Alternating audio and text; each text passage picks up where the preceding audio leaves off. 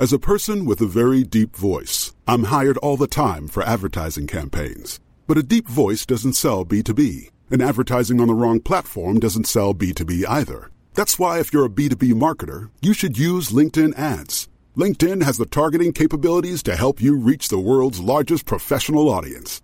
That's right, over 70 million decision makers all in one place. All the big wigs, then medium wigs, also small wigs who are on the path to becoming big wigs. Okay, that's enough about wigs. LinkedIn ads allows you to focus on getting your B2B message to the right people. So, does that mean you should use ads on LinkedIn instead of hiring me, the man with the deepest voice in the world? Yes. Yes, it does. Get started today and see why LinkedIn is the place to be to be. We'll even give you a $100 credit on your next campaign. Go to linkedin.com/results to claim your credit. That's linkedin.com/results. Terms and conditions apply. Quality sleep is essential for boosting energy, recovery, and well-being. So, take your sleep to the next level with Sleep Number. With a Sleep Number smart bed, you can individualize your comfort level and enjoy a better sleep night after night. J.D. Power ranks Sleep Number number 1 in customer satisfaction with mattresses purchased in-store. And now the Queen Sleep Number C4 smart bed is only $1,599, a saving of $300, only for a limited time. For J.D. Power 2023 award information, visit jdpower.com/awards. Only at Sleep Number stores or sleepnumber.com. Hold tight.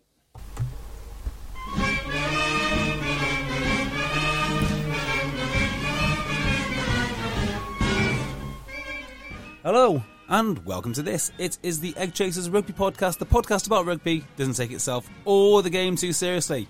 I'm here with, well, I'd say, the Greta Thunberg and Andrew Tate of rugby, Phil and Tim. How are we, boys? Who's who? I'll let you decide. Let our wonderful listeners decide. Hashtag Andrew Tate or Greta. Let us know on Twitter. Tim certainly burns as much fuel as Andrew Tate on his travels. Well, I mean, they literally share the same private jet.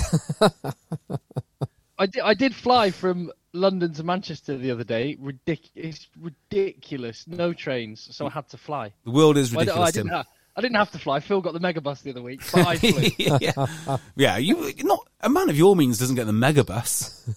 Phil's just a lowly, high-level executive at a major construction firm, not a big-time celebrity. It was no difference in cost from what the train would have been. And you sort of think, oh, that's great. It's nice and easy going on a plane. What a faff getting to Heathrow and then... Yeah, it is. Yeah. The whole thing's a faff. It's a massive... I've done it once recently, flew down, and it was a massive pain. It's the flight, compared to the train's just over 2 hours. The flight's like 45 minutes, but it's everything either side of the flight that's the pain. Now, do you know... We should just kick off straight into rugby. And I know you want to talk about all the important things this weekend, but we need to talk about local rugby first and foremost. Always. The second biggest game in Northwest Rugby this weekend was Coldy Ravers beating Ealing Trailfinders. Unbelievable scenes. That is ridiculous. Isn't it? Two of the most unique nicknames for teams as well. Trailfinders versus Ravers. Well, yes and no, because obviously Trailfinders is sponsored by the guy who set up the Trailfinders travel company. Whereas the Ravers, they just love to rave. They were raving Saturday night, that's for sure. They were. What an incredible story, eh? So before this game, they were basically 50-50 wins-losses. So to turn over Ealing, it's just incredible. I mean, Ealing's women's team has the same budget as Coventry men's team, just to give you an idea of how much money flows in and out of that club. And, well, here's good old Coldy putting him to the sword. So absolutely love it.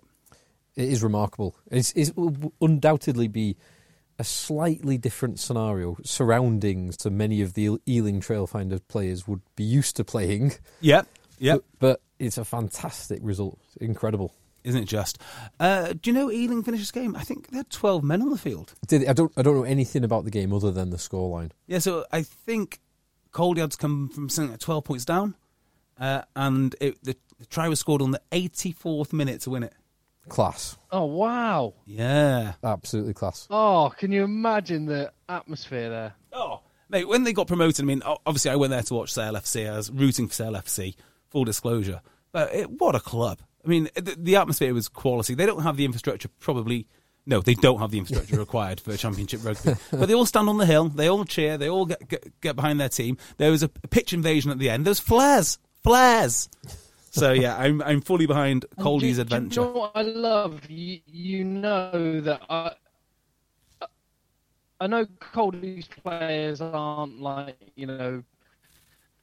celebs that people get their photo taken with and all that. But it will be, that clubhouse would have been brilliant afterwards. All the players would have been in there with the fans having beers. And actually, there's a little video bubbling around of, is it Bordeaux? It is Bordeaux. After a win at the weekend. But just, I'd love to see more of that. Some of my earliest memories of watching rugby were going to, I don't know what the league was before.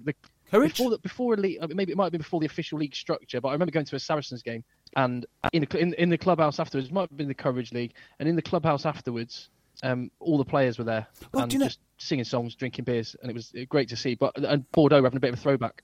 Well, do you know, before we did the podcast, I went to watch Harlequins a few times when I was going down to London. And the first time I went to see Harlequins, I managed to have a beer with Danny Grucock and Andrew Mertens. Cool. Which is cool. Awesome. They were just milling around like the Stoop Bar at the end of the game. And afterwards, loads of kids were running on the field, throwing balls around. It was absolutely great. So I do think it's still Did you weigh Danny Grucock? Did you weigh Danny Grucock, JB? That's the important question. No, I did not, sadly. But I already knew his weight, so it wasn't contentious. Massive. Linked to West London, you being in West London, it makes me chuckle every time I drive to and from Newcastle Falcons, as I did on Saturday. When I go past Richmond in Yorkshire, see the exit for that and laugh at you accepting a job thinking you were going to Richmond, West London. Yeah, that was a bad decision. Really bad decision. But it is what it is. It is what it is. It's a good story. Well, a bit more. Anyway, talking local rugby, JB, you had a big game against local rivals Widnes, right? We did, yeah. Widnes Week, as we call it in TOC H, which basically tells you how much respect that we have for these boys. Cracking game for us. I don't know if Widnes would think the same, but we were the eventual victors, 46-12 in the end. Nice. Now that sounds like a big score, and it is a big score. There's no hiding that. We did very well. We're very, very proud of it. Doesn't really reflect the effort put in by Widnes. Basically, front five had a bit of a field day in some respects. But they went 2 tries up within like 5 minutes. If you let them play in any shape, way or form, you will concede points, which is how they win so many games so consistently. Some good JB, cliched backs, rugby league backs. Yeah, to be fair, yeah. They've got one winger in particular who is just dynamite. Really? Yeah. And I tell you something else which is really good about this game. Everyone's talking about referees leaving and whatnot. We had an excellent young ref. Fantastic. I think he's about 20, somewhere between 22 to 24, I'd say. And I just thought he was one of the better refs that we've had all season. And it must be one of his first games, or first seasons at least, because of his age. Absolutely superb. In fact, I'd say the best 2 refs we've had this season. I think one was 27 as a teacher over in Parswood School. And this guy, I thought they were both outstanding. That's really good. I'm very pleased to hear that. Yeah, I'm pleased to hear that. JB, I did speak to someone, one of my fellow coaches at Rafi Quirk's Broughton Park Under-15s was watching you and said, he said, fair play, you can mention that JB had a couple of genuine good line breaks and made quite a few yards. Look, I don't want to talk about it. Yesterday wasn't about me. It was about all the other boys. but then he said you can also ask him to talk about trying to round the 15. Yeah, well, look, after smashing through a defensive line, as one does, accelerating, so obviously power, contact, drive through the contact. Yak. Yeah, yak, then accelerate away. Well, I'm already triple threats. So to make the quadfecta, I needed to put some feet on the fullback, but they had 3 backs, so, thinking back about it, I should have chipped over him. But, you can't do it all, can you? Split-second decisions. You got to ask yourself, what would Matteo Carreras do? That's what you need. Exactly. Look, what you need to have in your mind. That split decision there separates the very good from the exceptional. I'm just not exceptional. And just to round up local rugby. Oh, go on, Phil. You're going to say something then? Oh no, because I was going to segue into the Newcastle game, but yeah, let's round up local rugby. Yeah, just very briefly, because it's the Egg Chasers Bowl happened today in the Lancashire Cup, where Phil Largan's Sedgley Park under-15s took on my boys, Raffy Quirk's Broughton Park under-15s at Sedgley Park. Ooh. And it was 33-0 to Raffy's boys. Oh. Yes, there we go. Have that Largan. Brutal. Well, Sedgley had a good win against Preston. Yeah, hammered Preston by 40-odd points. I think Preston made all the wrong moves with their coaching appointments. That would be my personal opinion. But what do I know? What else is of note? Aylesbury beat notorious Englishman Paddy Jackson's Wild Geese. And of course, your boys, Tim, chalked up another win. Get on. Chalked up yet another win. Yes, Marlow. Oh, I'll tell you what, local rugby's so much better than all the other stuff. But this is what people are here for. Let's give them some Premiership action. Where do you want to start? Is there any news? Briefly first, any kind of news? No is the answer. No, not Not really. really. There was some. Nick Evans. Sorry, yes, that's a fairly big bit of news. Let's go back round to Nick Evans later, because I've got some thoughts on that. And also, he's not left Harlequins. Is he not? No, he's on secondment or loan. Oh, because it's a short-term appointment, isn't it? It is, All yeah. the Six Nations. Yeah. Yeah. So I think that's quite interesting in of itself. And I think Evans was talking about it today on BT Sport. It is interesting. And also, Gleeson obviously was doing that role, but evidently it looks like he will not be doing that role, at least in the short term. And I should save this for exactly the thing I said we were going to do before, which is talk about later. I love the idea of coaches staying with their clubs, perfecting their art, and then going to England later. I really do. I like the idea of, if when I used to play Football Manager, Championship Manager, even when it was before Football Manager, when you get the international job, you keep your coach job, you keep your club job as well. Rightly so. So I don't see why Steve Borthwick couldn't still be at Leicester and be doing England. Well, if I can do it on Football Manager, then they should be able to do it in real life. I mean, on a serious note, though, we expect the players to do it. We do. So why can't coaches do it? Their preparation is slightly different. It was interesting. I saw Borthwick. He was definitely at the. Which game was he at? He was at one of the games. He was at Exeter on Saturday. Mm-hmm. He was at Gloucester on Friday. I think he was at Quins today. So I was actually thinking, this is probably Steve Borthwick's dream job. It's my dream job. He just gets to watch every second of rugby that he possibly can do, and get paid to do it. Interesting, isn't it? I wonder what he thinks of all this so far, and I wonder what difference it will make to his team selection on 16th of January, which is a week tomorrow. Exciting stuff, isn't it? It is. Exciting stuff. That is exciting. So do you want to start with Newcastle? I'd start there. Go on then. Why do you want to start with Newcastle? So 2 reasons. Well, 3 reasons. 1, Tim was there. Were you, Tim? He didn't know that. He got to interview the man behind the incredible, or the man on top of the incredible quads that is Matteo Carreras. Good God, talk about Steve Borthwick having the perfect job. So there's been 2 BT Sport live games at Kingston Park this season. I've worked both of them, and both times I've handed a medal to Matteo Carreras. Wow, what's his English like? Because I didn't see your interview. I didn't see the game. Unfortunately. Yeah, he's all right. He was all right. Yeah, not bad. Where was he playing before he showed up? More's the point. You should. I snuck a bit of Spanish into my interview. Oh my God! Feliz Navidad got in there. What does that mean? You're just like Joe Marler, Tim. Love it. What does that mean, Tim? Merry Christmas. Because I said it looked like you had a Feliz Navidad with your Argentinian compatriots. Tell us about that. Wow. I don't know if you saw the pictures and stuff, but they all got together at Julian Montoya's house. Did they? I didn't see that, but that is very cool. That is very cool. From all around. From all the guys from around the UK. Because he'll be more central, being kind of East Midlands, And probably on the best and, contract. and he'll be on the biggest wedge, so Yes. he'll have a bigger house. Very good point. So Mateo Carreras was at Jaguares, but only for one season before he came to Newcastle, because he's only 23. Jesus. He's so young. I mean, I can't believe that. I can't believe any winger can go to Newcastle and outshine Radwan because of the quality of the guy. I know. It's like he's not there. Well, it almost is. Radwan is getting no headlines. Mateo Carreras is just doing everything.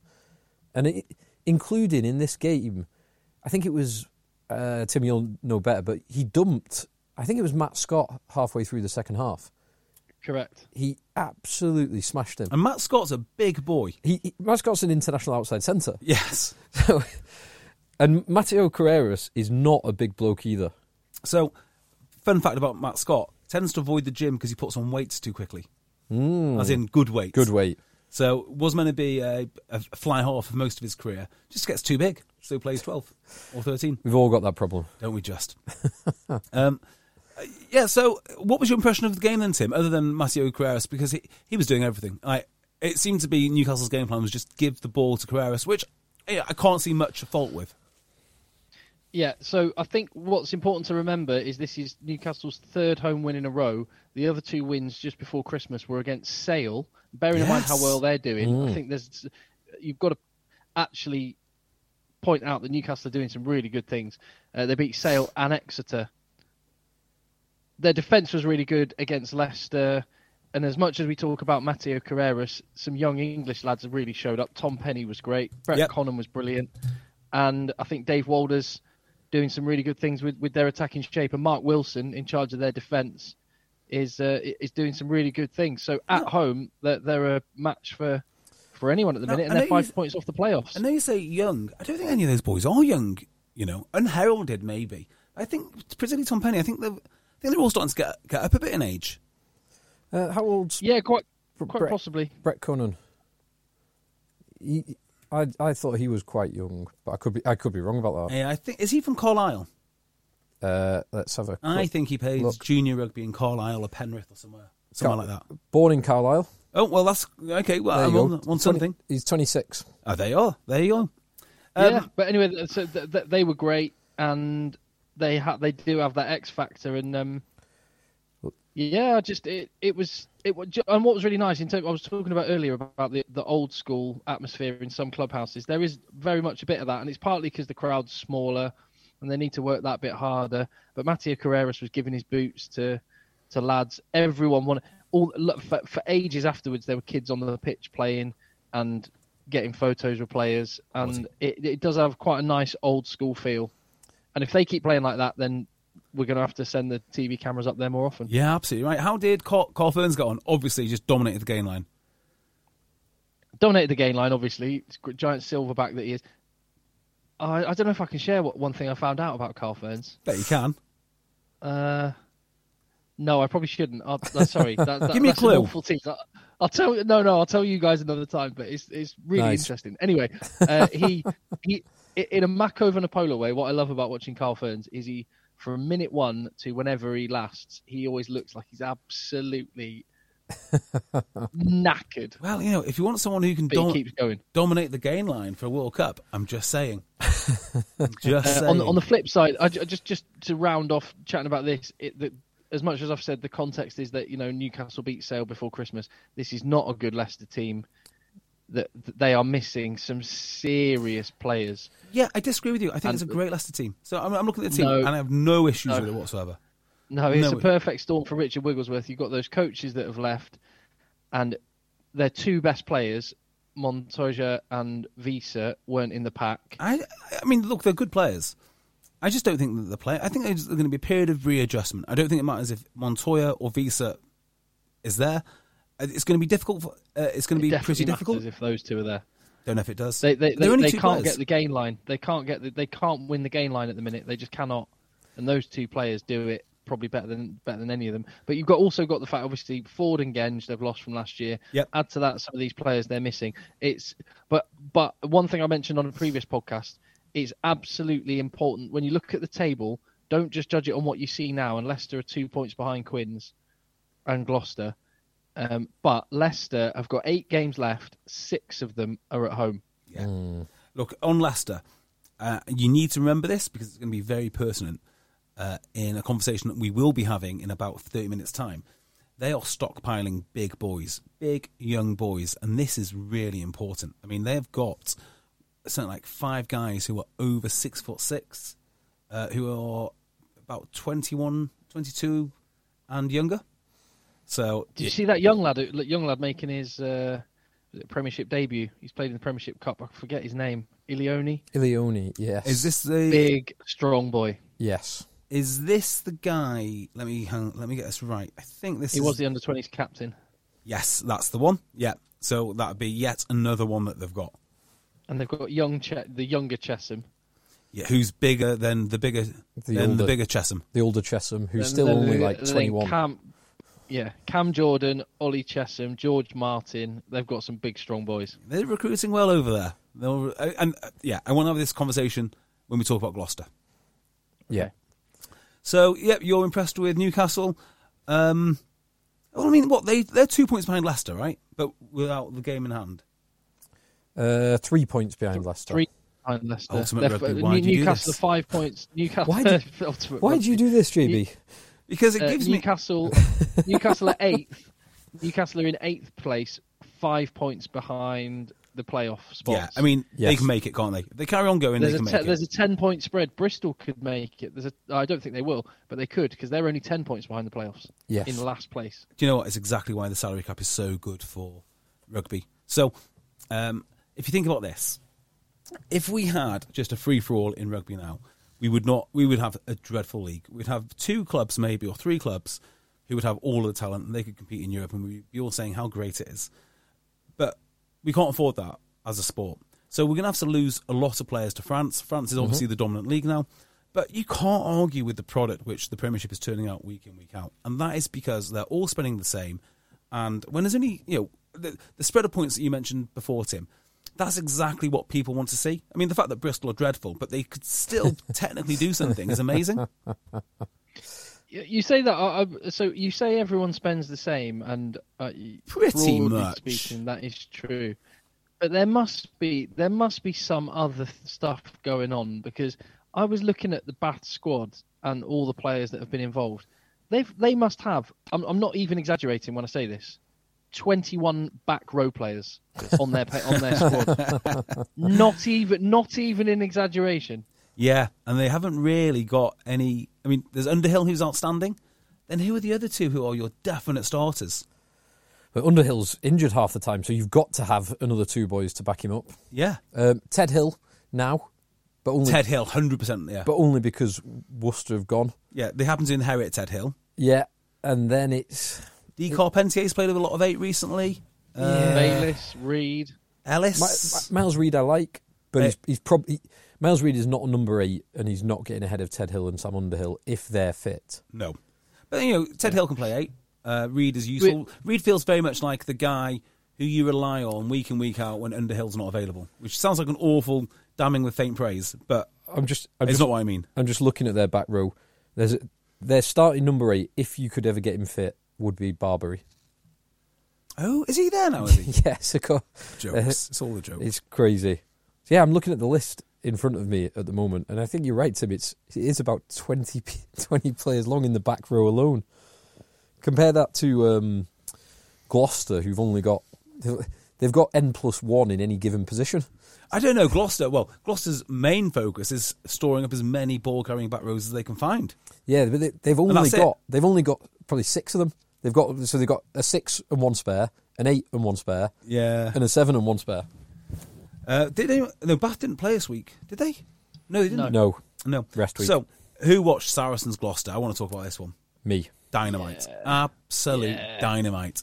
Not only is it dynamite on the pitch, it was dynamite off the pitch afterwards, and dynamite on Twitter too. The whole thing was brilliant. It was a remarkable game, actually. Wasn't it? I mean, for a low-scoring game, there was 3 tries. One for Gloucester from Thorley, which was the pick of the bunch. That was the best try of the game. Yeah. And then there was the Malins try early on and the Van Zyl try after some very good interplay late on. But it was about much more than that. It was about Well, probably the dominant thing throughout the whole game was the defence of both teams. Yes. Because they both shut down the other team for almost the entire game. Like Saracens, other than that Thorley try, they were so aggressive. Well, I think that probably... Yeah, the defence is definitely one aspect. I think the other aspect for both these teams is they don't stop. So it'd be very easy, wouldn't it, to concede against Saracens and say, well, that Give could up. be it, boys. You know, Give up. What's going to happen now? And likewise, Saracens just did not die. You know, you have to physically beat Saracens and make sure the whistle goes before they are dead. And they're just not dead. They just carry on going. As long as they stay in the fight, that they've always got a chance. Both these teams do this exceptionally well. Exceptionally well. Mm. What do you think about Owen Farrell? Come on. So, I thought Owen Farrell had his worst game for a long, long time. Worst game I've seen for a long, long time. Do you think? I thought he played all right in open play. So, I think he took... So, in the second half, he took 3 big knocks. One only minutes before the end. He didn't look right for most of that second half. His kicking showed it. But I think some of his ball in hand play showed it. Interesting. But despite having a terrible game, he still won the match. Yeah. Oh, God. It's amazing, isn't it? So he shouldn't have been on the field to win the game. That is the most contentious part, right? He should not have been there. There was definitely a red card shot. But it was Carl Dixon, wasn't it? Yeah, he said, I can't go back. But yeah, you're right. If that had been spotted and looked at immediately, he's not on the pitch. Yeah, that was a remark. I understand why Gloucester fans are very angry about this, because they're a passionate bunch. But if it's not spotted, it's not spotted. And Carl Dixon's got a lot of grief for this game.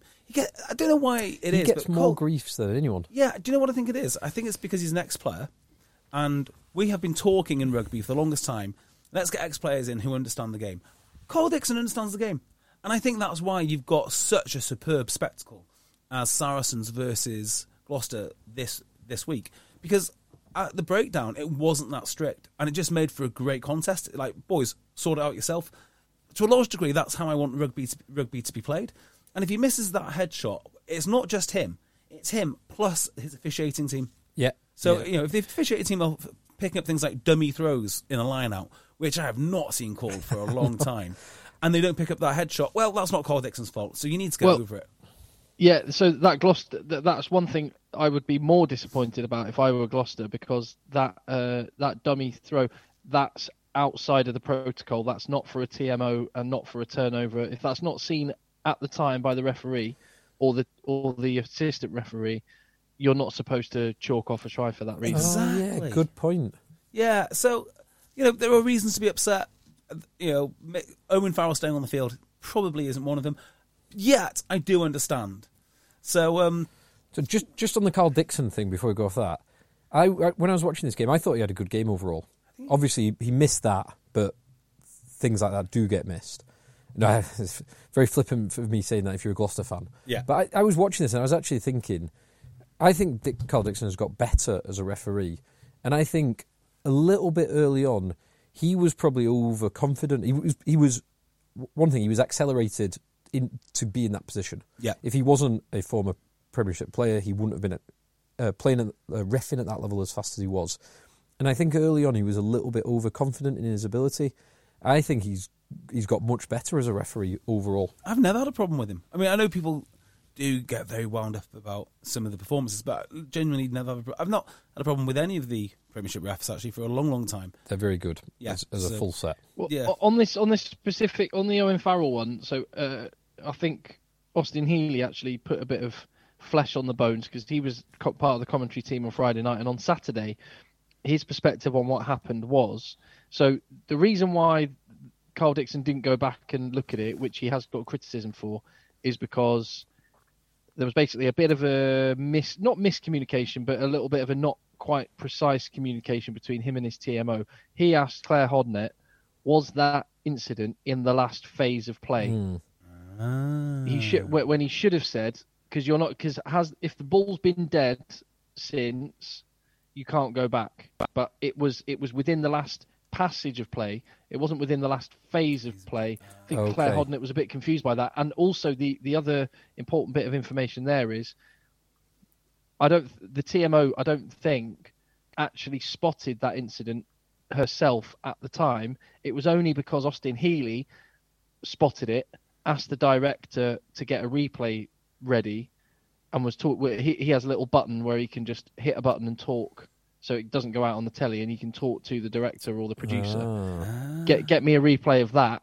And it was only because, as a result of that, the replay then came up that it became an issue.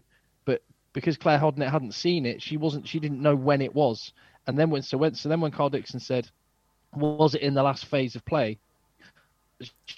She didn't know, and they weren't clear. So it's tough, isn't it? And look, that's why we have sighting commissioners too. Yeah, it's really tough. It's really tough. I would say this: if I'm going to be a cheat on a rugby field, the last person I want commentating is Austin Healey. Yeah, I'm just thinking this. We should have Austin Healey should be in a shipping container somewhere where he's got access to every single gate. If you want no infringements, you want Austin Healey. I think they should build him a castle and have a massive citadel and have the chief snitch right on top with all the games beamed into the chief snitch.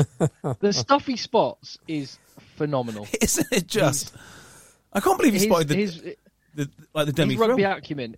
Yeah, no, his rugby acumen is amazing. But we have had so many emails and messages on this subject, so I'm just going to share one from Greg. Contact headchasers@gmail.com.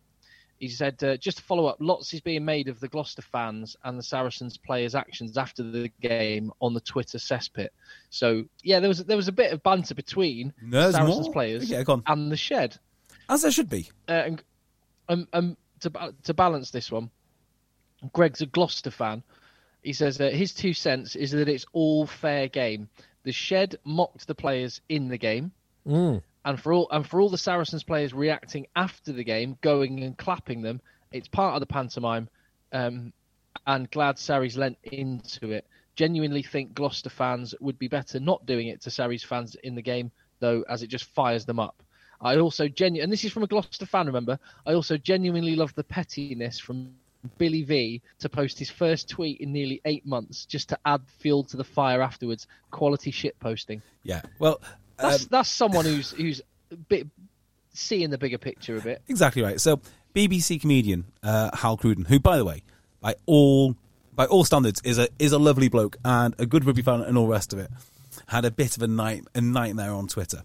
Posted something along the lines of Gloucester fans, not some Gloucester fans, Gloucester fans are characters in the same way Joe Mara is a character. Unnecessary dig to a great rugby player, but a very strange dig to an entire fan base. I'm just thinking, like, this. I don't think you get Gloucester if you think that. I don't think you get the Shed. I don't think you get the pantomime. I don't think you get any of it. And it also comes across as, like, a bit snobby. Now, 2 things can be true at once. You can be a great guy, so on and so forth, and also just have a misguided tweet. If you just put some Gloucester fans, I'd probably get on board with that. But all Gloucester fans, I mean, every time I go to Kingsholm, I absolutely love it. Mark Evans said, when he took over at Harlequins, everybody hated Harlequins. And his response to that was, well, we don't want everyone to like us. We just want people in, around the Harlequins area to like Harlequins. Preferably if they own Maseratis. Exactly right. No one else is going to have Maserati parking except for Harlequins. But this is what Gloucester does. Gloucester is a wonderful rugby club for the town of Gloucester. And it shows it week in, week out. And, the people that show up in the Shed are very similar in my mind to the people who show up at Northampton or show up at Leicester. We don't have enough passionate crowds. You mentioned before, Tim, that picture of Bordeaux and, everyone going wild. That's the sort of fan base I think that Gloucester, Northampton and Leicester have. I mean, it should be celebrated and not looked down upon because they're not from affluent North London. Now, I'm sure he doesn't quite mean that. But, yeah, I just thought you saw a lot of attacks from Saracens fans towards, the Gloucester culture there. I just thought it was a little bit untowards. Well, on that one, and again, we've got some very balanced Gloucester fans on this one. Rich Barber, contact headchasers@gmail.com. Just a brilliant long email, Rich. I'm just going to pick out this part of it.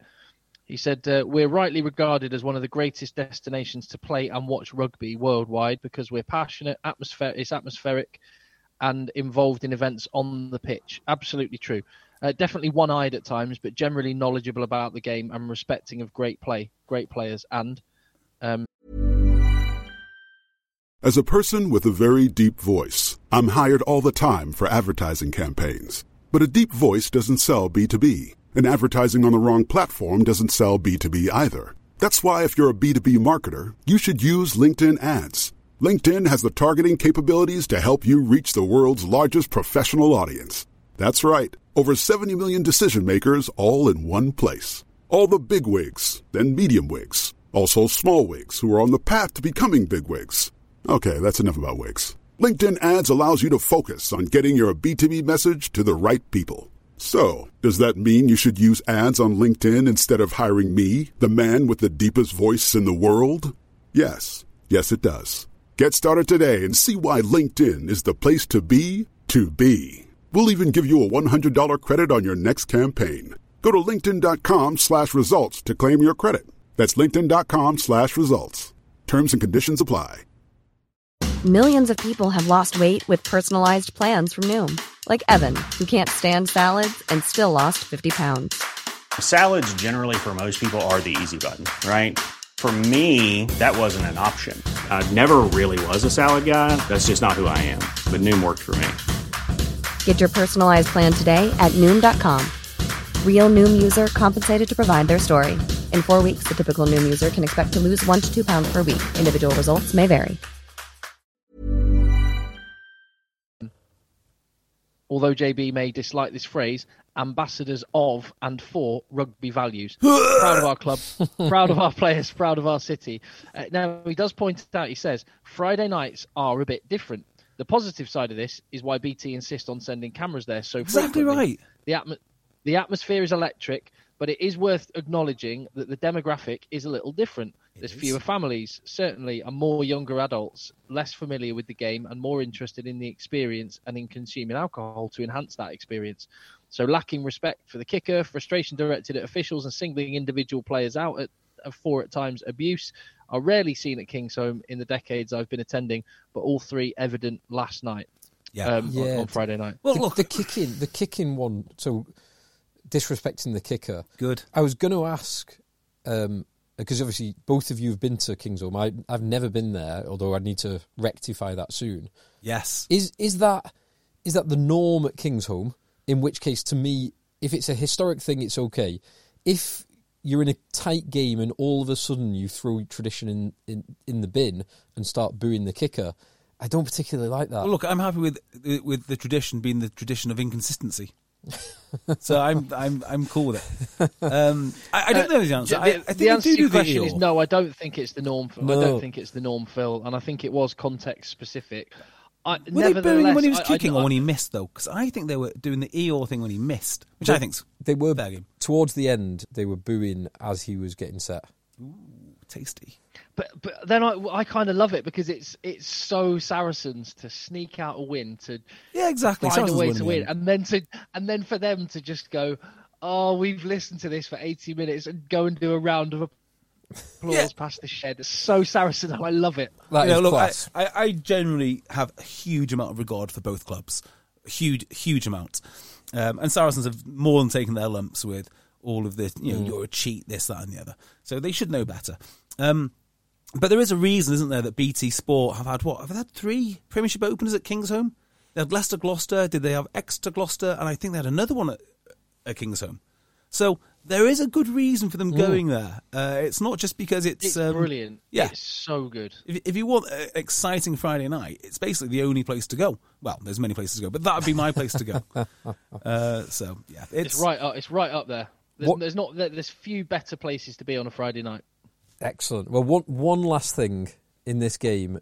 Well, a few things. You got more? Well, yeah. I mean, Ollie Thorley. Well, that was the last thing I was going to mention. Perfect. Talk about Ollie Thorley. Just to see a guy who is at his peak. I mean, there was a try he scored. I think it was against Leicester about Ben Morgan 3 years ago. Oh yeah, about 3 or 4 years ago. Ben Morgan, it's a steal under the post. Ben Morgan offloads to him inside his own 22, and he just goes for it.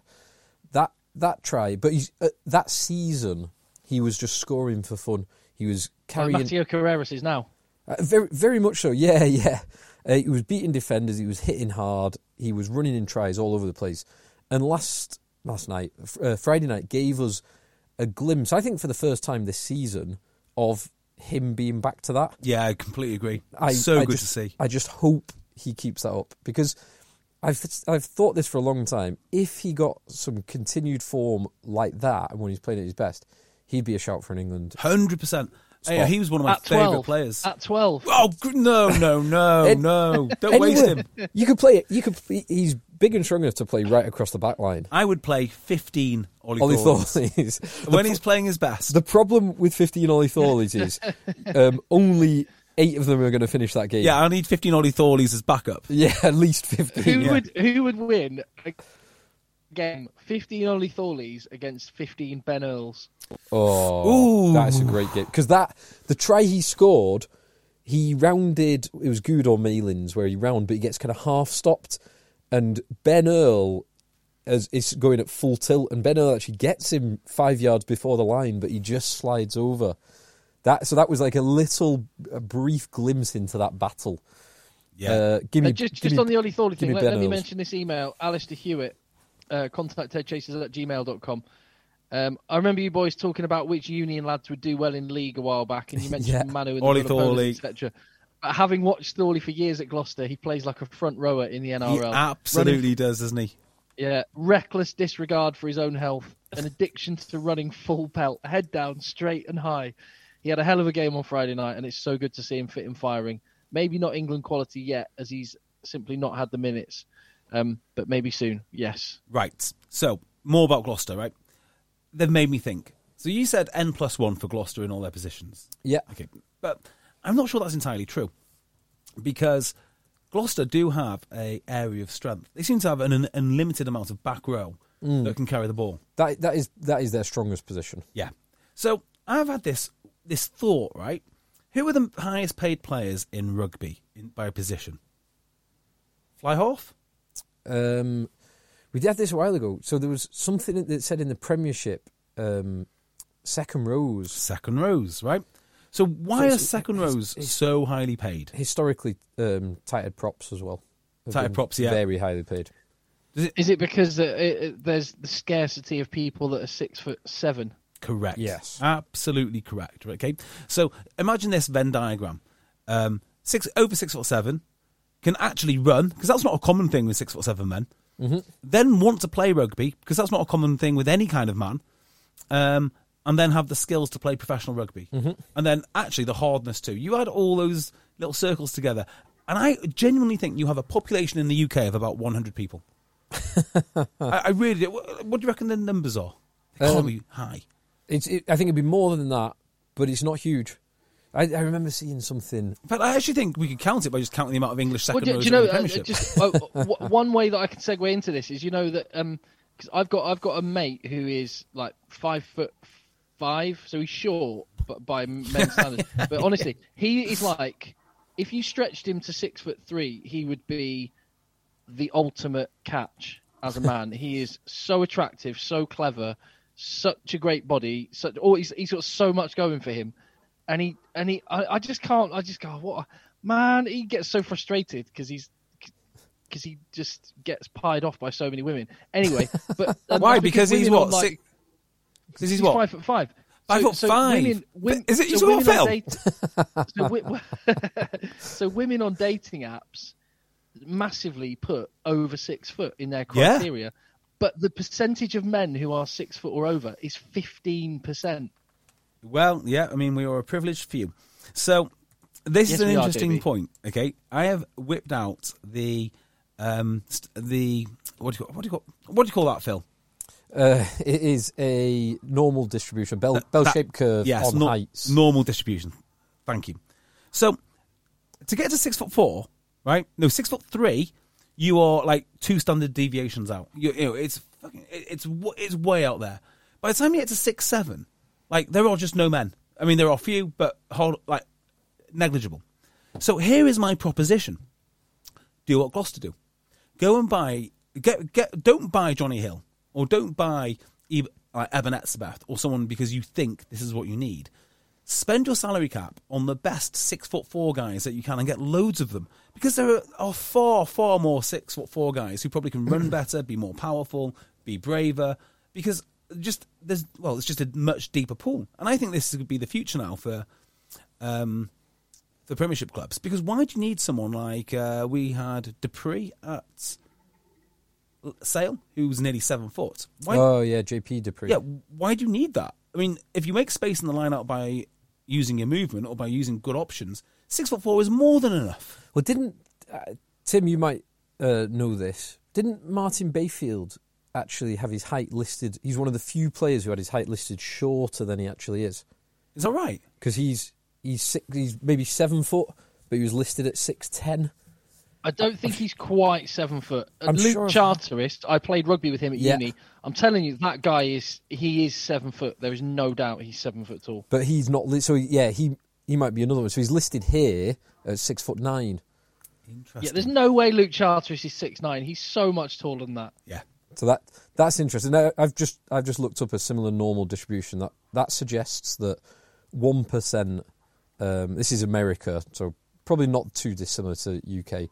1% are over 6'4". So you're talking 1 in 100 would be they're 6'5". Just on Luke Charteris as well, his nickname in some quarters was Long Dog. Interesting. Why would that be? Because he's tall, I imagine. Yeah, I imagine so. Yes. So you're talking 1 in 100 have got the height part, and then exactly as you say, when you have all the overlapping Venn diagrams, they've got to have the hands, they've got to have the athleticism. It's why someone like Maro Itoje, when he's playing his best, and I'm not actually sure he is playing his best now, because he's even more on that he's athletic. only 6'5", actually. He is only 6'5", but he's even more on that athletic scale, and his ability to read the game when he's at his best is just incredible. Yeah, that's what I'd be doing. I'd be actually putting, well, not an upper limit. If they're there, great. But that's why what Leicester Tigers is doing is so interesting, because they are actively stockpiling these enormous men. Well, Exeter have done it for years. Yes, they have. Look at Daffy Jenkins and Chris Tashunza. Yep. Or Chris Tashunza. To his mates. Who are there now, who are 19, 20, and they both fit that bill. Yeah, but I'm not sure you need to make the compromises. So if you've got a better player who can get around the park better at 6'4", I mean, I'm not saying those guys don't, because they do. They're magnificent rugby players. But I think that's probably a better way to spend your salary cap. Target those sorts of guys and pay them less. I think that's an interesting point, JB. To the broader point of Gloucester, I think Phil is right that it is generally N+1.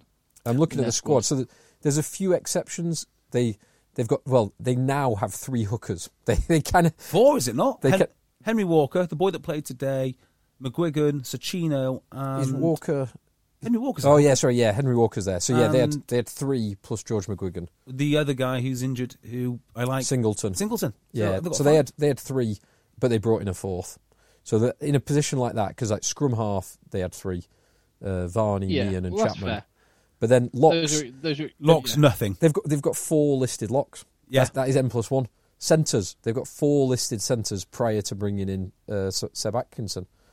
What have they got in the back row? Because I just feel they've got unlimited amounts of carrying options there. So this is listed. Ruan Ackerman. Yep. Lewis Ludlow. Yep. Ben Morgan. Yep. Jake Pelledri. Oh yeah. Albert Tuisui. Yep. Geordie Reid. Yep. So that's 6. That's your N+1. And then they've got Jack Clement. Yep. Who's listed. Oh, and Freddie Clark. Who's one of their 4 locks. One of their Freddie 4 Clark. Yeah, so that's what they've done, right? So they just moved Freddie Clark at one, but he's a back row. Yeah. And then they've got a couple of academy boys. So they are basically N+1. They're not far off N+1. Well, only because they moved Freddie Clark. But, Freddie Clark, Ackerman, Pelledri. If they didn't move Freddie Clark, they'd just be N in the row. It would be N plus 0.5. Yeah. So you've got your 2 starting locks and 1 on the bench. That would be it if they didn't move Freddie Clark. God, they lost some talent last year. What was it the year before last? Well, no, not it mattered because they actually did better. When they had Mostart and Groblar. But they did everything they could. Gloucester, they will feel hard done by, and yeah, they will. They're still in the top 4, and they got beaten by a very good Saracens team, but will feel like they shouldn't let that one go. Yes. Yeah. So they can tell themselves a good story. Well, they should have won it. Well, they should have drawn it at least. That's my view. Yeah. Owen Farrell shouldn't have been on the field, but it is what it is.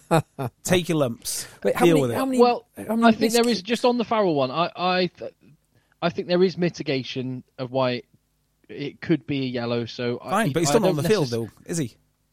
No. I agree with that. I agree with that. I agree with that. In terms of the sighting thing, I think some people might lose their mind and think there's some, because genuinely there's some conspiracy theorists. I'm one of these. I mentioned it the other day. rugby- I mentioned it last week. How can the RFU be Yeah. the arbitrator, the regulator, the judge and jury, and also like run the pro English team and say that there's absolutely no conflict of interests? Like Joe Marler resting up because of his 2-week ban is perfect for them. Perfect. But I would just say at times like this, it's when I hate Twitter at times like this because the game was brilliant and Twitter was dreadful, and some of the hot takes are ridiculous. And I think there's an account called Rugby Lad, and they did one today about Manu Tuolangi and tackle on Tommaso Allen, and it's just the clickbait that there is just ridiculous. Is Rugby sometimes. Lad like is there a load of lad accounts like Football Lad, and is that the sort of thing it is? Lad Bible. Type. Lad Bible, yeah, that's the one I'm thinking about. You know when Lad Bible Probably. got their most views? Traditionally, when it was a big thing.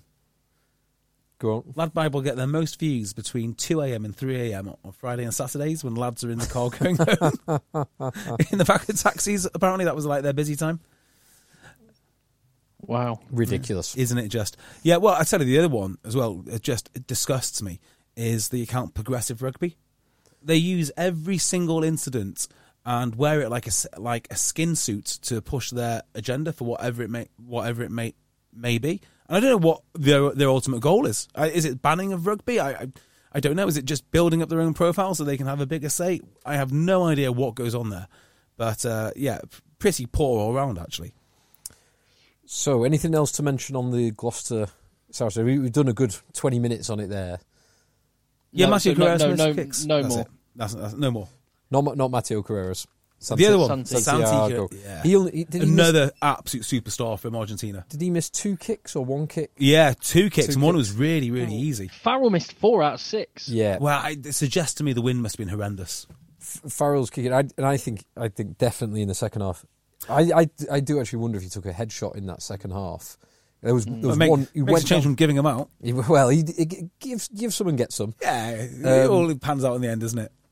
There was one hit in the second half where he was defending, and he stayed down for like 10 seconds, and then kind of like shook himself off, rolled to his feet, and got back in the defensive line. And it was no one mentioned it, no one looked at it.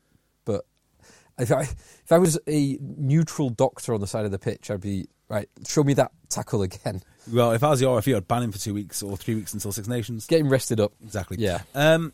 Before we leave this game, what is the best ever Gloucester versus Saracens kick that you've seen? Kick. That drop goal was pretty impressive. Oh, I'd say it was James Hook from his own halfway line to win it. God, when was that? You're going back some years there. Yeah, classic game. His own halfway line. I don't know. Right, let's move on from that one. The game. So if we're doing it, we're kind of doing it backwards and forwards chronologically. But the next game that happened in my mind was the Exeter Northampton game, Which I saw the highlights of. I didn't see the whole game, so you'll have to run me through it. So it We was don't need to go into great depth on this. It was just No. Exeter were very good. Northampton weren't. but it was Exeter being back to their best, although Northampton are the perfect team for Exeter to look like their best. Yes. Yeah. Exeter, they played with a lot of confidence and a lot of aggression. They kicked for the corners early on and scored 3 tries in the first half because of it. And Northampton got no change. And Northampton were unable to get any go-forward ball up front, and therefore their exciting backs, certainly in the first half, their exciting backs did absolutely nothing in the first half. I love that about rugby. The matchups make games because Northampton looked brilliant last week, and it's like, oh, they look really physical. Well, their set piece looks good. No, you're playing Exeter now. Do you know, the problem Exactly. with Northampton is they want to play like Harlequins, and they can play somewhat exciting rugby on occasions, but they don't have the ability to do the exciting stuff against physical teams. And Harlequins do. And I don't know why Harlequins are able to do this and Northampton aren't. But to me, they look like similar kind of teams. I know people who really watch the game will say, yes, they do things slightly different and yada, yada, yada. But they're similar sort of teams. Just Harlequins can tend to do it on the bigger stage whenever they want. And Northampton just capitulate. The difference, and we'll ignore this week from the Harlequin side of the equation, but the difference is Harlequin's front row is significantly better than Northampton Saints' front row. It is significantly better. That's a huge difference. When Harlequins don't have their starting front row, that really hurts them, actually. And we saw that against, was it Leicester that gave them an absolute beat down? Well, Sale gave them a beat down this week. Well, yes, they did. They really did. Yeah, they did. And front, I'd go so far as to say front five as well, because when there's no Tizard and Levis, and you take out some of their props, you their are front five. You right go from very, very good as they were when they won the league to average. And just on this game, I thought the two big young lads that I mentioned before, Jenkins and Tashunza, both had excellent games. Yeah. Worrying thing for Exeter, Luke Cowan-Dickey, who scored 2 tries, went off with what looked like a bad knee injury. So bad for England, bad for Exeter. Agreed. And other than that, Woodburn is definitely, we were talking about hard-working wingers, Woodburn is definitely a harder working winger than Jack Knoll. Definitely, yeah. I'm 100%. That's incredible, because that's literally Jack Knoll's calling card. Yeah, I'm 100% certain on that. I love Woodburn. I think he's class. He pop up so much on the shoulder of the 10 and stuff, doesn't he? He does work his nuts off. We should have like the hard-working index of wingers. So you'd have like game involvements, and his carries, tackles, and like ruck clear-outs, because he runs that supporting line so often and ends up clearing out so often. But like the great Miles Benjamin. The great Miles Benjamin. So, I put O'Flaherty in that category. Certainly Thorley is a hard-working winger. Caden Murley. Love Caden Murley. There's no one who I was thinking of before. He's now skipped my mind. Actually, Harry Potter. Yes, the Leicester guys. Yeah. Yeah, Potter's a good shout. Potter. Someone else who's in... he's gone. Never mind. Freeman's also a good shout when he plays wing. The boy at Bath who runs like a horse. McConaughey? No. Will Muir. Will Muir. Wow. Yes. Love Will Muir. Massive. God, England got some... Is that why he's called... That's why he's called horse, is it? Apparently. Like a horse? Yeah, apparently. Apparently, his dad is farming stock and he's incredibly strong. I don't doubt that. Yeah, I don't doubt it one bit. No part of me doubts that. And one final thing from this game. I've said this before, but there was a shot of the Simmons boys together, and Sam Simmons... So it looks like they were an experiment at birth. Sam Simmons was like sent to the Marine. He grew up in the Marine Corps. Joe Simmons was sent to Deloitte to work out in the library. Is the difference between the same genetic structure, but they're just totally different conditioning. Like the movie Twin. It's a bit like the movie Twin. Yes. Yeah, totally. And the only other thing to mention is it did make me chuckle that celebrating managing to get back and avoid a try being scored against him, Josh Hodge went to give his captain, the club captain, a high five and just walloped him in the face. Perfect. And Jack Yendall sort of going up to his fullback who'd worked really hard, and then spending the next 10 seconds walking back towards halfway, holding his eye. Very good. Well done, Exeter. So, I've been looking forward to talking about this one. Let's put some preamble before the game. Did anyone read the article in the Times written by, I think, Alex Lowe about Sale? I didn't, no. Did you see it, Tim? No. I couldn't get past the starting 3 paragraphs, to be honest. Go on. So starting 3 paragraphs are saying, the headlines are like, we're building our own culture at Sale. Now, I have many... I don't have criticism. They're a great team. And we're going to talk about how great they are in a second. But in this article, right, in the 3rd paragraph, it's talking about culture. And it describes... Can I just read it, actually? You might as well just read it. I may as well just... I still can't believe that this happened. I can't believe that this happened. And it's just so... Well, you'll see what I mean. Um, Where's the headline for it? Never mind. Just while you're waiting for the It's Wednesday at Sale Sharks. Oh, you got it. Okay. Sorry, it's Wednesday. It's Wednesday morning at Sale Sharks Carrington Training Base, and Alex Sanderson, the director of rugby, steps out of his car in full fancy dress. Ahead is a big day of preparation, with Sale's second versus third match away to Harlequins on the horizon in a bumper block of fixtures in which they will face Toulouse, Ulster and Bath before the Six Nations. The club is building something special, and there is some hard work behind that progress. But everybody needs a slice of fun. Here we go. Sanderson has been ordered to come in today as a pimp because he turned up a little late to a meeting last week. What?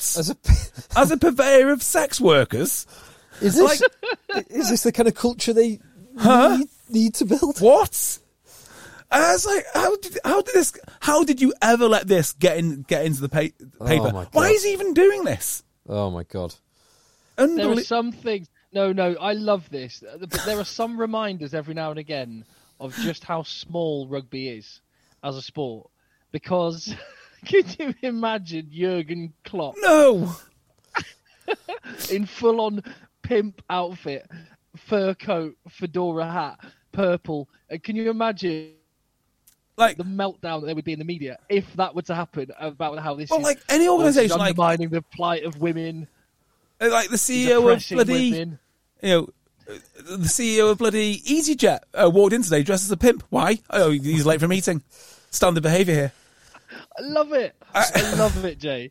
Love it. So I half love it because I actually think it's really important when you're in a position of seniority to be able to laugh and allow the people around and to rent out women. So I think the principle is great, to be able to, and particularly when it's when to switch on and when to switch off. Oh yeah. However, you could have potentially picked a more appropriate outfit, especially given some of the like Fred West. Slightly more appropriate, particularly given he's dressed. The reason why one of your star wingers perhaps left the club. He could have done something a bit more Jeffrey Epstein specific. He could have been Harold Shipman or something. Yeah, exactly. Here's Alex Sanderson dressed as Jeffrey Epstein. Oh my God. That's quite incredible. Anyway, it is obviously good. I mean, I love it because it just goes on my board of more insane things which have happened.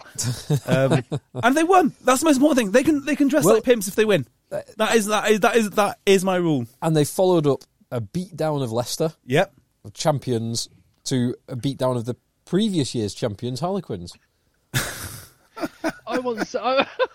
I mean, imagine, because I'm going to be at Sales Toulouse at the weekend. Oh, and I'm just God! Imagine if the fans got so into it that you imagine one block of the stand with 300 pimps. Oh my God! Oh, imagine. On Malbec Sunday as well. Yes, exactly. Get the pimps out. Do you know I said I've only read three paragraphs? I was serious because I've missed this on the fourth paragraph. Upstairs in the gym, he's asked to perform a short dance as Dr. Dre blasts out Over, and then they've got no more. So he's also, that happens. So the game. Let's talk about the game. What utter domination!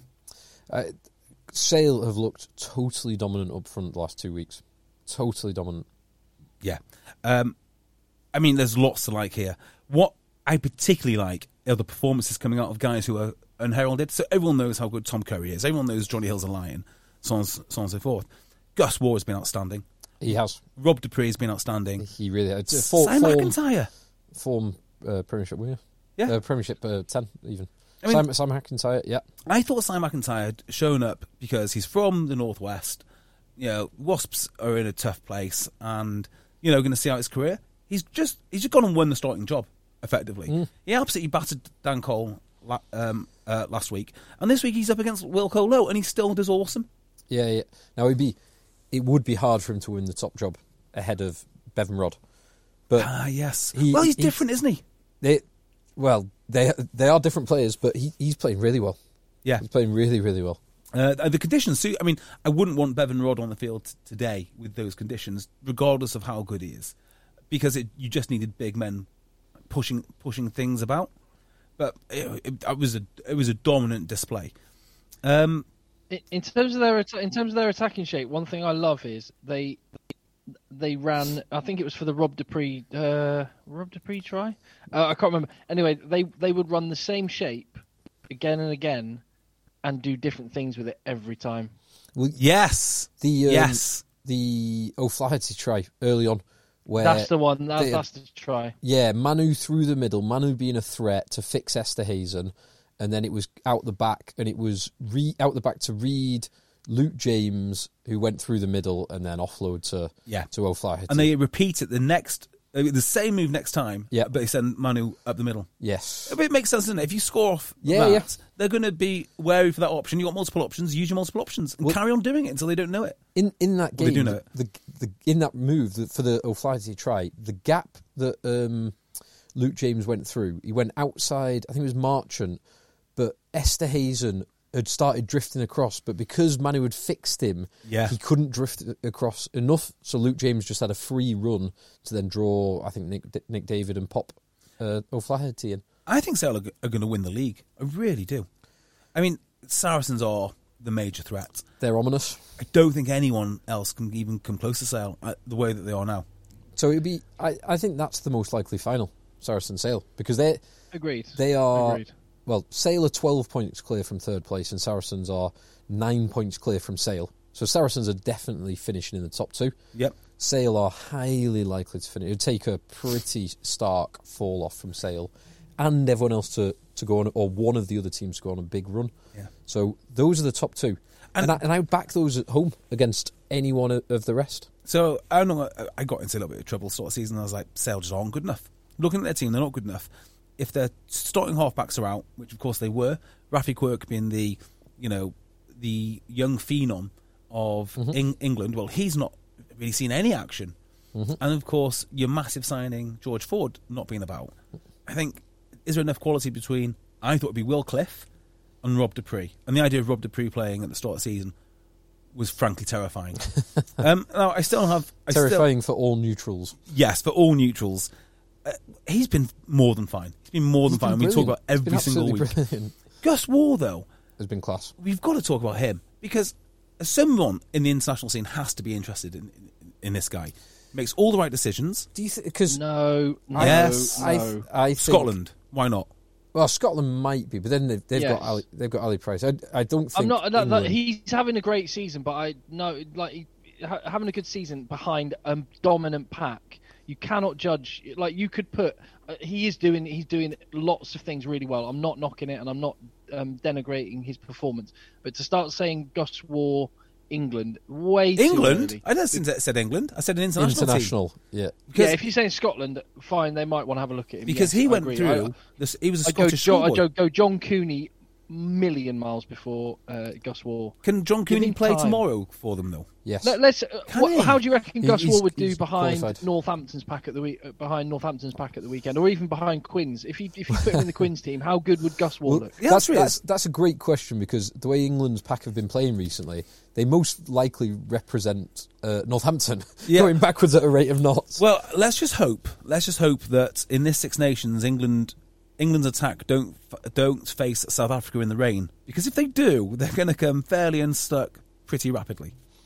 But to answer your question about Gus War, Tim, I don't know, because he can only play with what he's given. So yeah, the pack is dominant, but he's not put a foot wrong.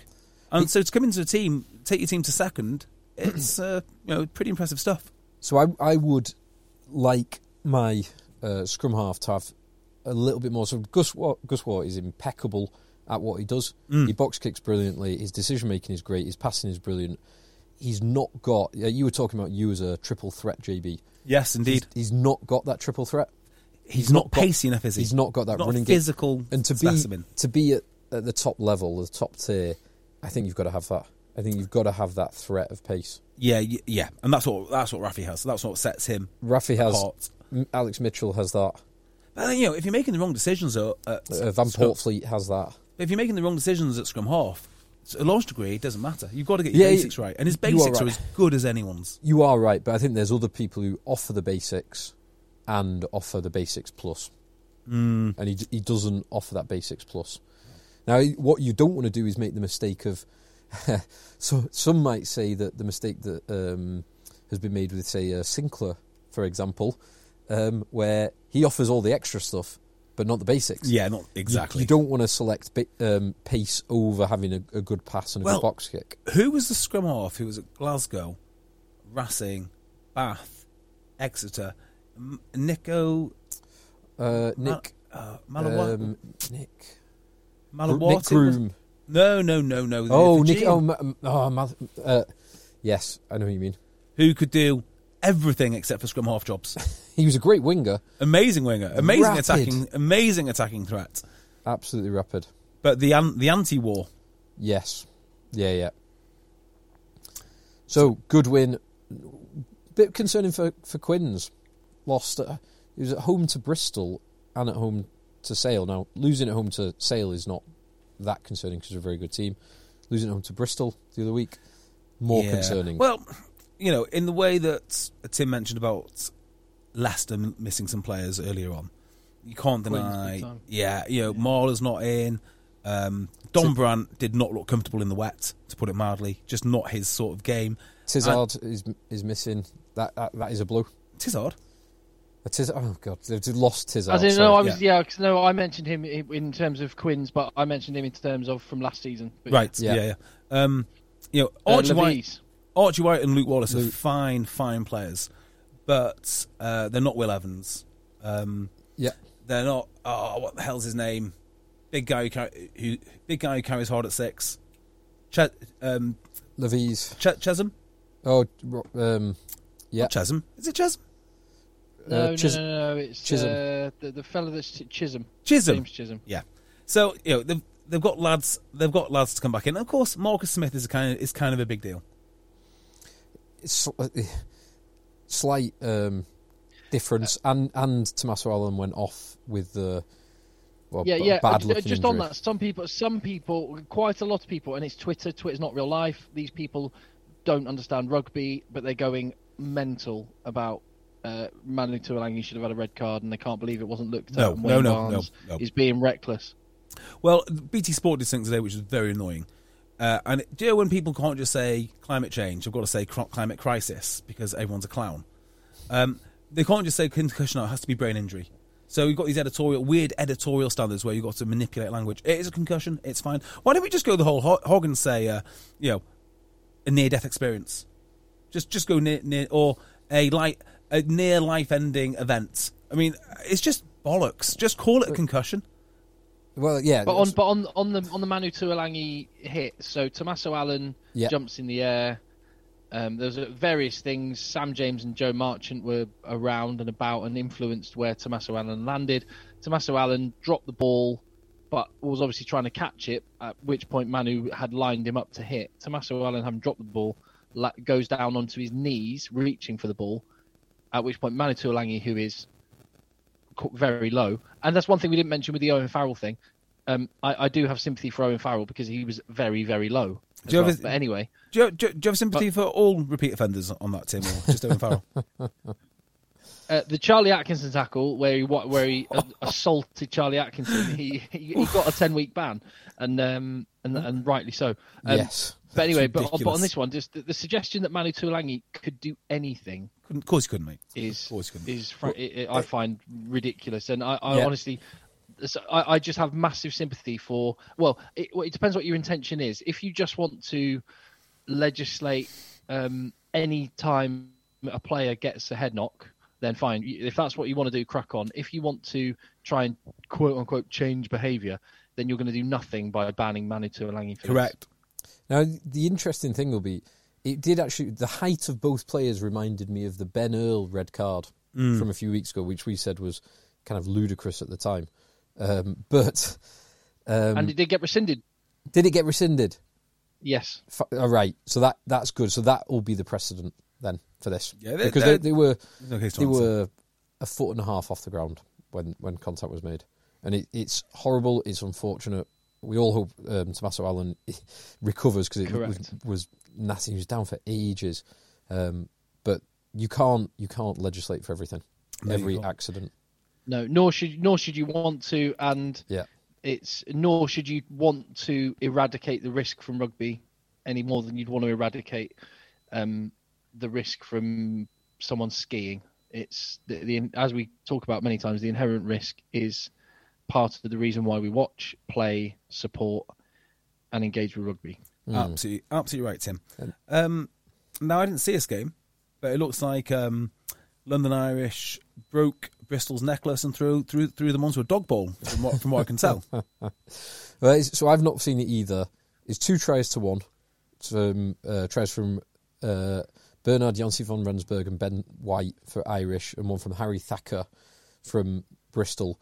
But the interesting thing about this was Birmingham's own Paddy Jackson dropped out. Wow. just before the game. So Rory Jennings played the whole game at fly half and slotted. Got the 2 conversions and 3 penalties to make the difference between Irish and Bristol. Interesting. It's got to be one of the first games in the Premiership Paddy Jackson hasn't started in years. Yeah, It's a long like- time. Wasn't it 60-something consecutive games? I'm just looking at the stats on this game. There is one telling stat. Penalties conceded. Irish 8, Bristol 17. So that's that never helps when you are conceding 9 more penalties than your opposition. But another team where you look at, and we talked about the composition of Bristol's squad and all the rest of it, but the number of the amount of cash not out on the field for Bristol again. Yeah, but There's actually, because of the big boys, so Piatow wasn't playing of their big boys, but Luatua was playing, McGinty was playing, with Sheedy on the bench, Randrandra was playing, Genge was playing, Sinclair was playing. So there's fair. A lot of cash. I mean, just in those boys alone, there's as much spent as some squads in those boys. There's as much spent as the Ealing Trailfinders women's team. Yeah, well, I'm glad that Bristol lost, and that's the end of it. Now, there's one thing that I will just mention, but congratulations, JB. Go on. On the the Beardmore Lagan Cup. Yeah, devastating. Did I beat you in FDR? No, not enough. No, the other one. Benetton. I think. Oh no! With not long left to go, you had only scored 4 points in FDR this week. How did I forget the JB Logan Cup? Most coveted prize in the other league, which isn't the Premiership. Over in Italy. Of course, Fortress. A last-minute penalty after a John Cooney transgression meant that Benetton won 31-29. And Ulster are now on a bit of a bad run of form. Lost to Munster last week. They've lost a few games that they should really have been winning. So I assumed when I saw this result, I thought, they'll be resting a few players for Europe. Nope, they went full on. Yeah, not quite full, but not quite full on. Not far off. Though. Yeah, not far off. Really not far off. Maybe Vermaelen on the bench. So Tamara Garland started at tight head, but other than that, it's not hugely different. So yeah, fair play, JB and Benetton. Yes, nailed it again. Right, Champions Cup. Yes. So let's do it chronologically. So on Friday night lights in Claremont, we've got, and this is in Pool B. I'll tell you which pool it is, even though it doesn't mean anything to me. But in Pool B, we've got Claremont hosting Leicester Tigers. Tigers on the back of 2 bad losses. And also, look, Claremont on the back of losing a lot of players. So obviously Pinot went last week, and this week they've lost their captain who's going to La Rochelle, whatever his name is. I will just point out with the way the fixtures are structured this time, it's not quite staggered as much as I'd like in the Champions Cup. I see. There are 2 fixtures in every time slot. Yes. So you have to pick. So as we go through, we'll have to pick which game we're watching. Right, so I want Tigers to win that. I think they will win it. I would also like Tigers to win. Whether they do is I don't another think matter. they will. They're not going to win. Well, you wronged him, so... So Tigers they've played 2 with Wiggy in charge, lost 2. Although Claremont are... No, played 3, lost 2. They beat Gloucester. Oh, okay. Apologies, Wiggy. Claremont currently lying 10th in the top 14 with won 6, lost 8, drawn 1, and sit just below Toulon. Next fixture, we go 1 o'clock in Pool A. Mm-hmm. We've got Gloucester hosting Leinster. Or are you going to watch Gloucester v Leinster or Sale v Toulouse? Sale v Toulouse. Sale v Toulouse. 100% Sale v Toulouse. Well, because I'm on it, of course. But also because it's the better matchup. Even more. Yeah. So you've got second place in the Premiership and first place in the top 14. Come on, boys. I'm pretty sure they can do this. Also joint top of Pool B. This will be one hell of a test for in Toulouse. I think... So, in the Pool A game, Leinster are going to smash Gloucester. Yeah, agreed. End of. In the Pool B game, this will be an interesting bellwether for how far Sale have come. Have they actually made an improvement, or will it go down a bit like when they went to La Rochelle? No, that wasn't a rugby problem, mate. It was emotion. Well, have they? When will you learn about the basics of rugby? Well, it was emotion. The question I was really asking, JB, is have they improved their emotions? I don't know how you do that. I don't even know if it's possible. Pimp outfits? Who knows? Who knows? Smoke machines? Could they? I don't know. How would you... Unexploded World War II ordnance? How would you replicate playing Toulouse? I mean, would you feed the academy lads Toulouse sausage all week? Would you make them dress up in stripy tops? I don't know. You know what you need to do? To get the right emotional level, all they need to do is hire Jonathan Spratt to stand at the tunnel as they walk out and exactly. shout, "Forward!" Old reference there for long-time listeners. Yep. Very old reference. I think they can do it. I really think that they can do it. Give me Toulouse. Give me Sale. I can see Sale winning this one. They'll go for it full on, but I think Toulouse will sneak. It's going to be one hell of a fight. Wow. It's going to be great. Then at 3:15 in Pool A, in Durban, we've got the other Sharks hosting Bordeaux. Don't care. Next. I just don't care. I don't know anything about just Munster v Northampton. Just for where they both are. So the Sharks have played 2-1-2, and they've got a near Springbok pack. Mm-hmm. Bordeaux have played 2, lost 2. So Bordeaux will be sending... The reason why they were celebrating in the clubhouse was because they were sending the academy lads. So all their top-tier boys have got 2 weeks off. Brilliant. So that'll be a big Sharks win. In Pool... and Munster will beat Northampton. But Pool B, Munster will beat Northampton. Definitely. Northampton played 2, lost 2. Currently, that's bottom. Kind of good. In the little window of time, JB, where you might be playing, there's it's not as exciting a bunch of games as around them. Yeah, and also if you really want some rugby, watch Bolton versus Toc H at Bolton. At this Bolton, weekend. ooh, Huge tasty. Game. Huge game. Or watch. I can't remember who Sedgley. I'm going down to watch Sedgley this weekend. Yeah. Back in the fold, eh? Should need to get my money's worth of beer after spraining my ankle. Fair play to Sedgley Park for having the games on. There was no games at Broughton Park today, and Sedgley Park. No games pitches, on? What? Pitches there was a little bit of standing water here and there. Do you know what? Who made up this? At half-time, the referee came over and said the pitch is deteriorating. We might have to call this off. Who makes these standards up? I generally think the ref wants to go home. Ref's on a promise. I mean, at adult level, right? If you drown in standing water, you deserve it. I mean, like, what is going on? How messy does a ruck have to be for someone to drown? I mean, I don't know about you, but I used to watch 999 as a kid, and cars used to regularly go into canals in that program, and they'd be underwater for 15 minutes and they'd still survive. Standing water, isn't it? It's not a threat. It's not a threat. How long would I have to hold your face in standing water? Let's find out, Phil. Let's do an experiment and see how long it takes me to kill a man in standing water.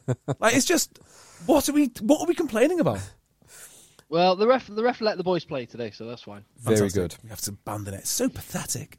So 5:30, Phil. 5:30 in Pool A. We've got the Bulls, they've played 2-1-1 in Pretoria, hosting second top and one of only 2 teams who have got the maximum 10 points, Exeter Chiefs. Exeter. Who Rob Baxter said will be sending a good team to South Africa. Of course they will, because they're top. They should qualify. Not only qualify, they should qualify with a home last 16.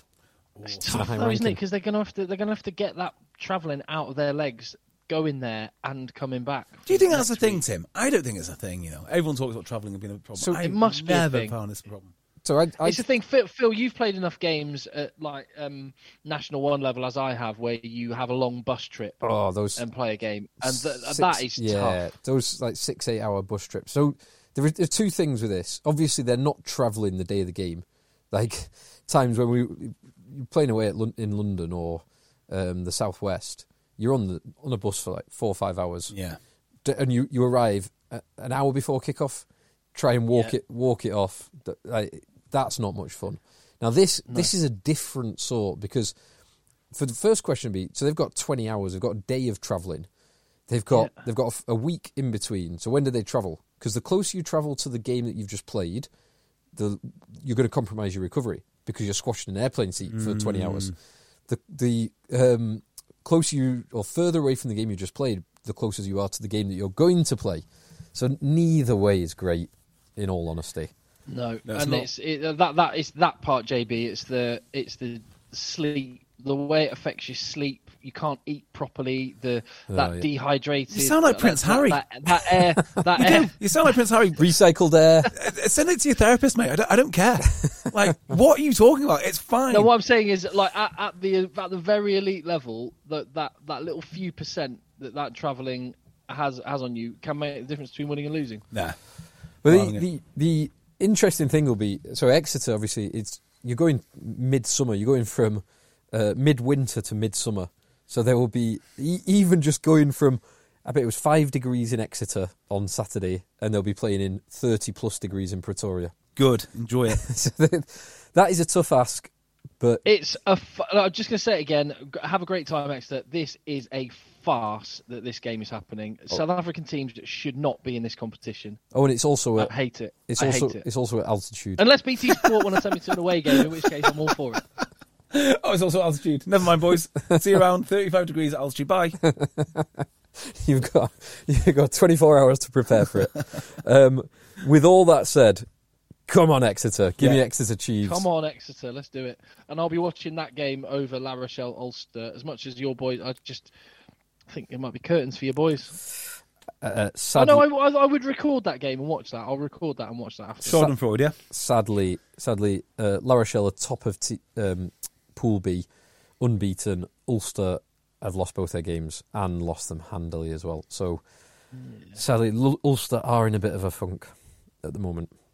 And La Rochelle are definitely going to win that. Yep. And then it's not as inspiring. It's kind of it's a round of great games, 1 p.m. and at 5:30 p.m. 3:15 is all right. Not 3:15 is going to be too. The 8 p.m. is a bit. Was it 8 p.m.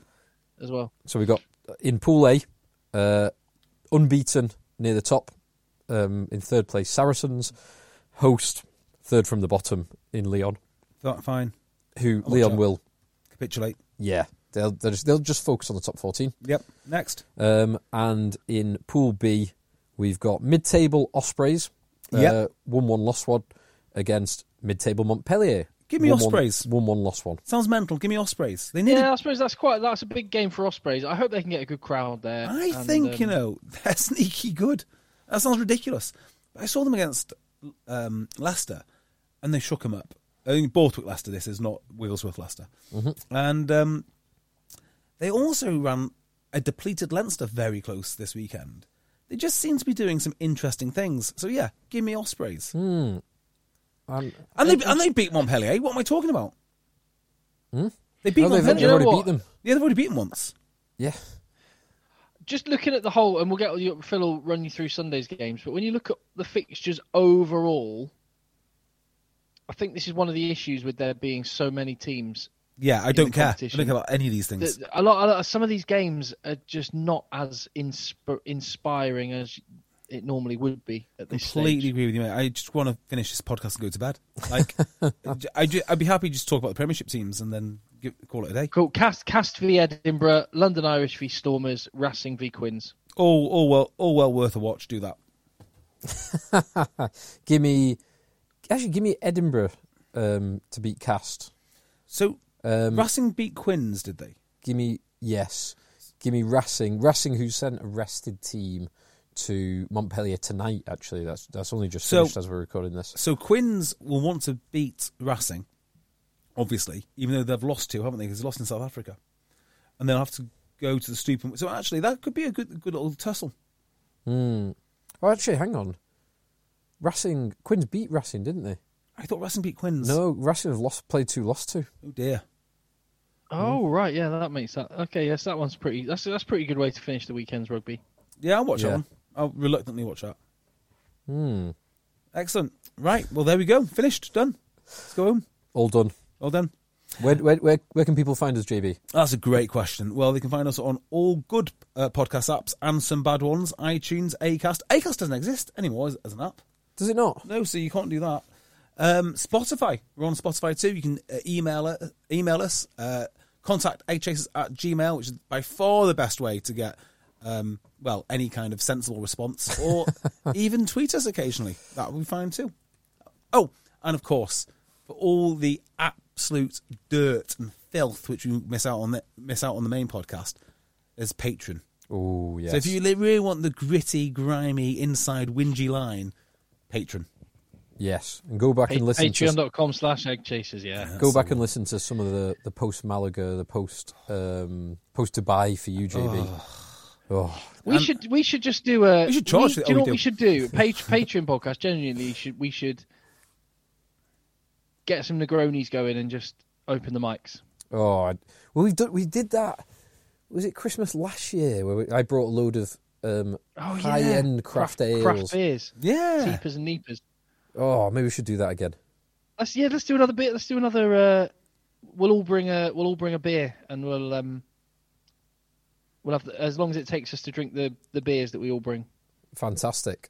Oh, and let's do that. One other thing, to be confirmed, but we are eyeing up either the penultimate weekend or the final weekend of the Six Nations, going to watch one of the Tier 2 Six Nations, and it's all been restructured, and it's going to be a semi-final and final. So we'll see who's likely. There's 2 tiers of it, because there's now 8 teams in that. Or we can go to Seville and watch Seville rugby play. And watch everything on TV. Yeah, that's what I'd prefer to do. Well, we'll see. We'll see where. We're definitely going to. Well, it looks like we're going to see Spain v Argentina before the World Cup. We'll be doing in Madrid. 100% we'll be doing that. Definitely be doing that as well in August. Oh, yes. Life's not too bad, is it, boys? All right. See you on the next podcast. Goodbye. Bye. Let the boys play. Too tired to clean your floors after playtime? Forgot to vacuum before your friends bring their little ones over? Let Eufy X10 Pro Omni help. Powerful 8,000 PA suction removes debris, and MopMaster dual mop pads scrub away stubborn stains with ease. Save time and keep your floors cleaner. Want to know more? Go to eufy.com, that's EUFY.com, and discover X10 Pro Omni, the best-in-class all-in-one robot vacuum for only $799.